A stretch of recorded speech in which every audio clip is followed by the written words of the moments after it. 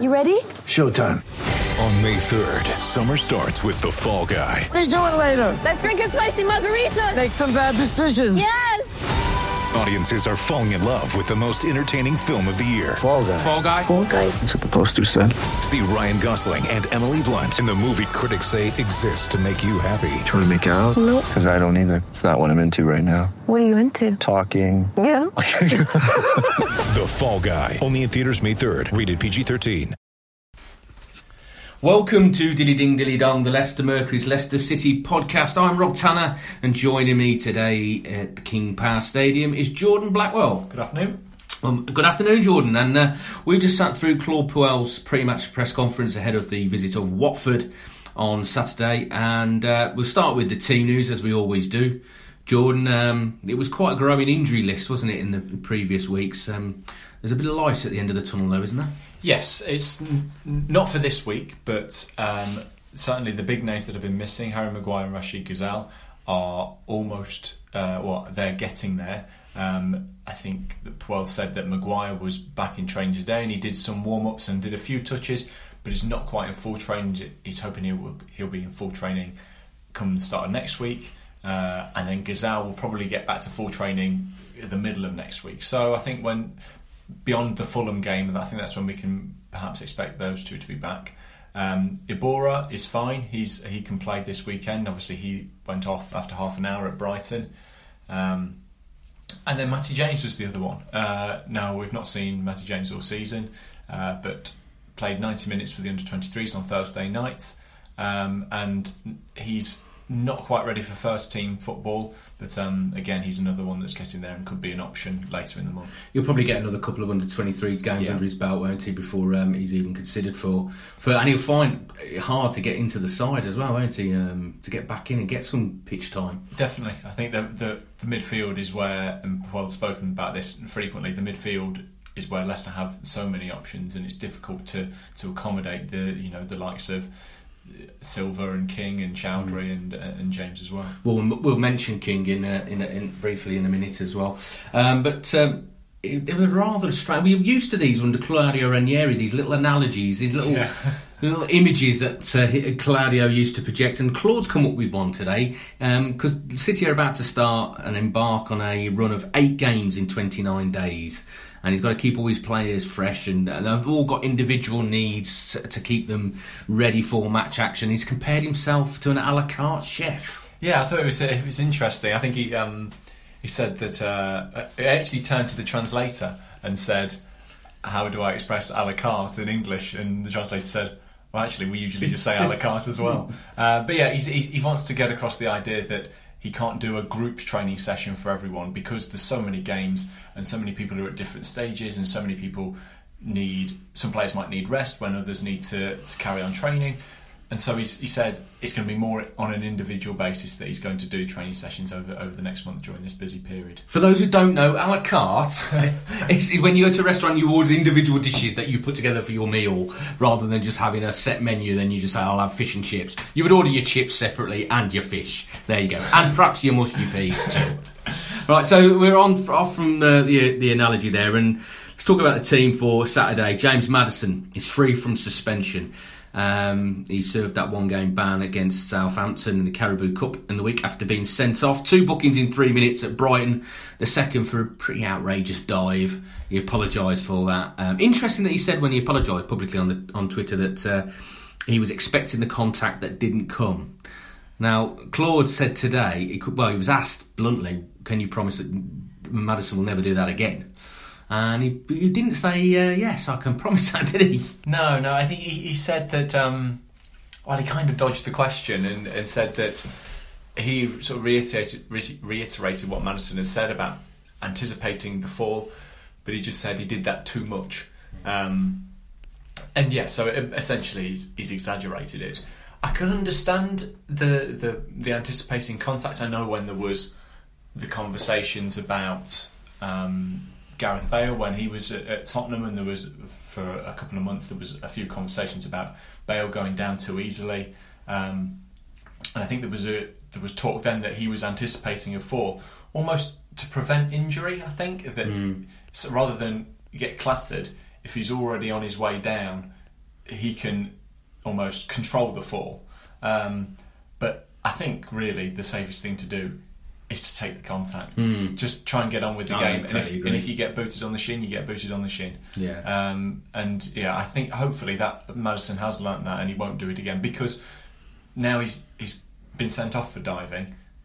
That comes with a reputation. Yeah. We've seen it with a lot of players, with Bale, with Ashley Young, where you get caught out once and all of a sudden you've got a reputation and referees will keep a keen eye on it. Wilfred Zaha has been one of the more recent times that's been a little bit tarnished by that. Whether you think that's fair or unfair, that's the fact that he has been a little bit tarnished with that, and we don't want James Maddison to develop that reputation, but hopefully it's just a one-off. And it was interesting that Claude said he was determined to make amends.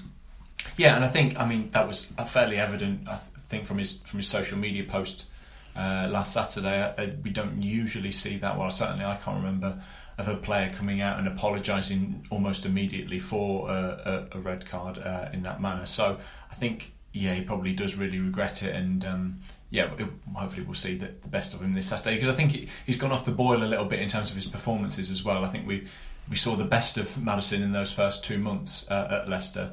Since then he's gone a little bit quieter, but Leicester really need him to be on top form, because he is the creative outlet. Well, they certainly need another man to be on top form, and Claude thinks he is getting close to back to his best, and that's Jamie Vardy. He came off the bench. He was left on the bench at Brighton because of a groin problem that hampered his training in the previous international window. But he came off the bench, and I thought he inspired Leicester in the second half with his. It was a typical Vardy performance, wasn't it? All action, harassing the defenders, barging people over, just being aggressive and being nasty, and he set the tone in the second half. And I think Claude really liked that. Yeah, he did. Yeah, I think I agree with you. I thought that was Vardy's best performance of the season, even though he was only on the pitch for 30-35 minutes. You don't often see a player able to set the tempo for his team from a striking position. Usually it's one of the central midfielders or a sort of defensive midfielder that would set the tempo, but Vardy really did that. And yes, like you say, Puel said today that he liked seeing Vardy with that intensity and with the harrying of the defenders, which I think fans like to see that as well. I think that's Vardy quickly enamoured himself with Leicester City fans because he was so willing to do that. And even when he was banging in the goals, he never changed his ways. He was always that kind of all-action striker. And I think it does add a little bit to Leicester. The only issue is those behind him have got to follow Vardy. Vardy can't press by himself because the centre-backs will just not around him. They just play around him, yeah. So he needs the support from those three players that play behind Vardy. He needs support from them, and they need to sort of join in and press together, and that's when maybe Leicester will get some joy. Yeah, absolutely. I mean, what do you make of Jamie Vardy? Are Leicester too reliant on him? Because there was a question that fired at Claude today, pointing out the lack of goals that coming from other areas on the pitch. How several months it's been for some players who have contributed a goal, and there does seem to be a reliance on Vardy, doesn't there? And I think it's something he needs to address in the January transfer window. If I'm honest, I think they need to bring a striker. Yeah, well, I certainly think they need another striker. I think you would only say Vardy and Iheanacho as two out-and-out strikers, and even then Iheanacho perhaps drops a bit deeper. I think we've discussed before about the possible need for a bigger striker, with all the crosses that Leicester are putting in. As for the over-reliance on Vardy, I'm not sure. I think that actually Leicester have spread out the goals quite well this season. I remember looking at it earlier in the season and looking at the statistics, and I think by end of September Leicester had so many goal scorers that it had taken them to January to achieve last season. So they've got players from around the pitch that can contribute. It's just that they're not scoring enough as a team. I would say that has been the problem over the past month or so. Well, thankfully they've been keeping reasonably tight at the back, haven't they? In the meantime, and so let's talk about the likely team for Watford, because I don't think there's going to be too many changes. I know there was 9 changes for the game in midweek, but I don't think there'll be too many changes from the Brighton game the previous weekend. That back four is starting to get a little bit settled now, with Maguire still injured. Johnny Evans and Wes Morgan alongside, with Ricardo Pereira right back and Ben Chilwell left back. that's looking a pretty tidy unit now, isn't it? Yeah, and I think because Ricardo seems to have settled a little bit more at right back as well. His defensively, he's been a lot better than we saw earlier in the season. The Morgan Evans partnership's working really well. I think obviously Evans, he's experienced, he did it all with Manchester United, so that's not a surprise really that now he's had some time to bed in, that he's showing his worth. I think some fans would probably like to see Soyuncu play after his performance. Yeah. Let's talk about him. Let's talk about Soyuncu, because you've seen him in the under-23s early in the season, and I was always asking you, what did you think? And you were saying, I don't know. He's diving in. He's a bit rash. And I was on the Leicester City TV show with Matty Elliott, and he said exactly the same.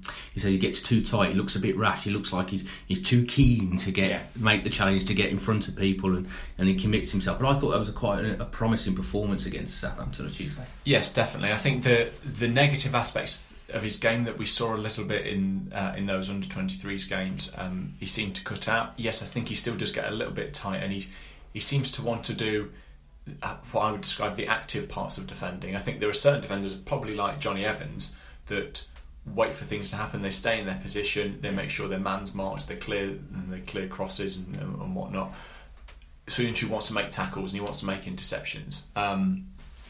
But he seemed to get his choices right. Essentially, he seemed to know when the right time was to do it. And I think the qualities that we did see in those under-23s, we saw against Southampton as well. His tackling one-on-one is excellent. The way when he's up against a man, the way he watches the ball and then steps in at the right time, doesn't concede a foul. And also his pace as well surprised me. I think Leicester have perhaps lacked a little bit of pace at centre-back. I don't think, I suppose Maguire's the youngest of their centre-backs, but he's not got a great deal of pace. But Soyuncu looks like the sort of player that if a mistake is made, he can be the one to even if he's made it himself. Yes, he can be the one to recover, get back and make a block.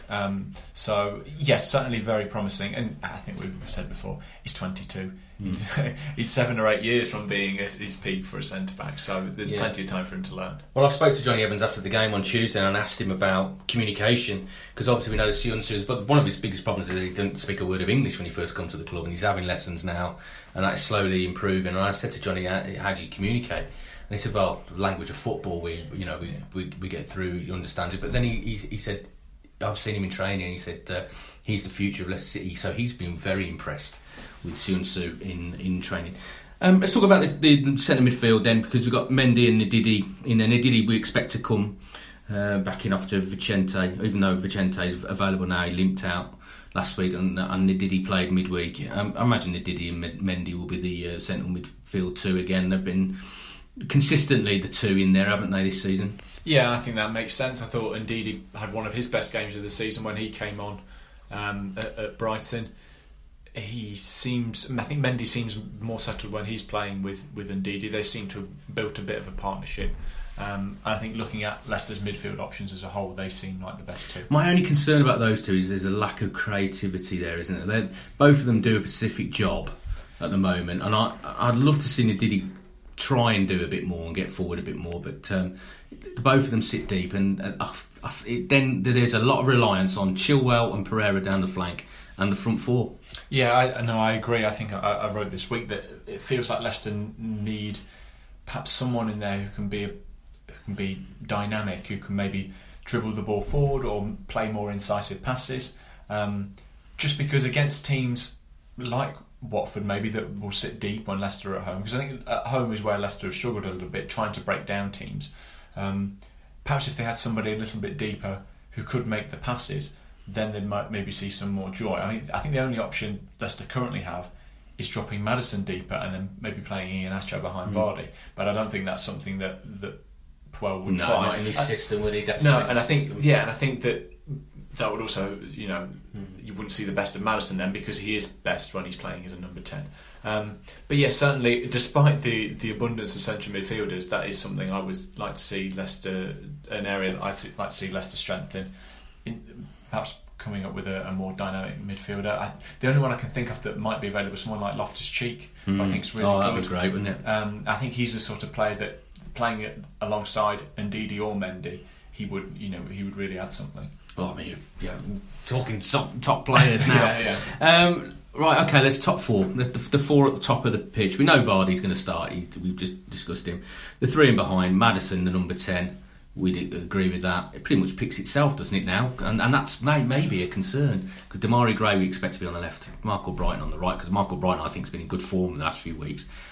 Senior Diabate, we saw him on Tuesday. He doesn't look like he's going to be putting pressure on any of them to get into the starting spot in the side. No, I really like Diabate. I thought he did really well at the end of when he came in last season. He seems really inventive, and I think that when he gets the ball, the way he moves it is not what you would expect, and I think that does create space for himself. And it's something that we've said about Gray previously. He never seems to make the right decision when he gets to the area where he needs to. And to be honest, we can still say that about Gray now. He still needs to do a little bit of work on his decision making. But he has improved from last season. I think personally has. And perhaps, and again, we say the same thing. Diabate is young, and he hasn't even had a year in English football yet. So perhaps he will come good. We hope he's going to come good as well. But again, I think that's an area that could be strengthened. I mean, Rashid Gazzelle's coming. He's had a few decent games. He's had a few indifferent games. He's another one that looks like he's going to take a bit of time to settle. When you're talking about Loftus-Cheek, there's other players out there that Leicester City could be targeting. Possibly one that's out on loan, already on their books, out on loan at West Bromwich Albion, Harvey Barnes. Now, we talked about it in the media room just after Puel's press conference about Harvey Barnes. Would you recall him in January? Would you bring him back in now and throw him straight in? Had you asked me probably end of September, October, even when Barnes was doing well, I think I would have said no, leave him there for the full season.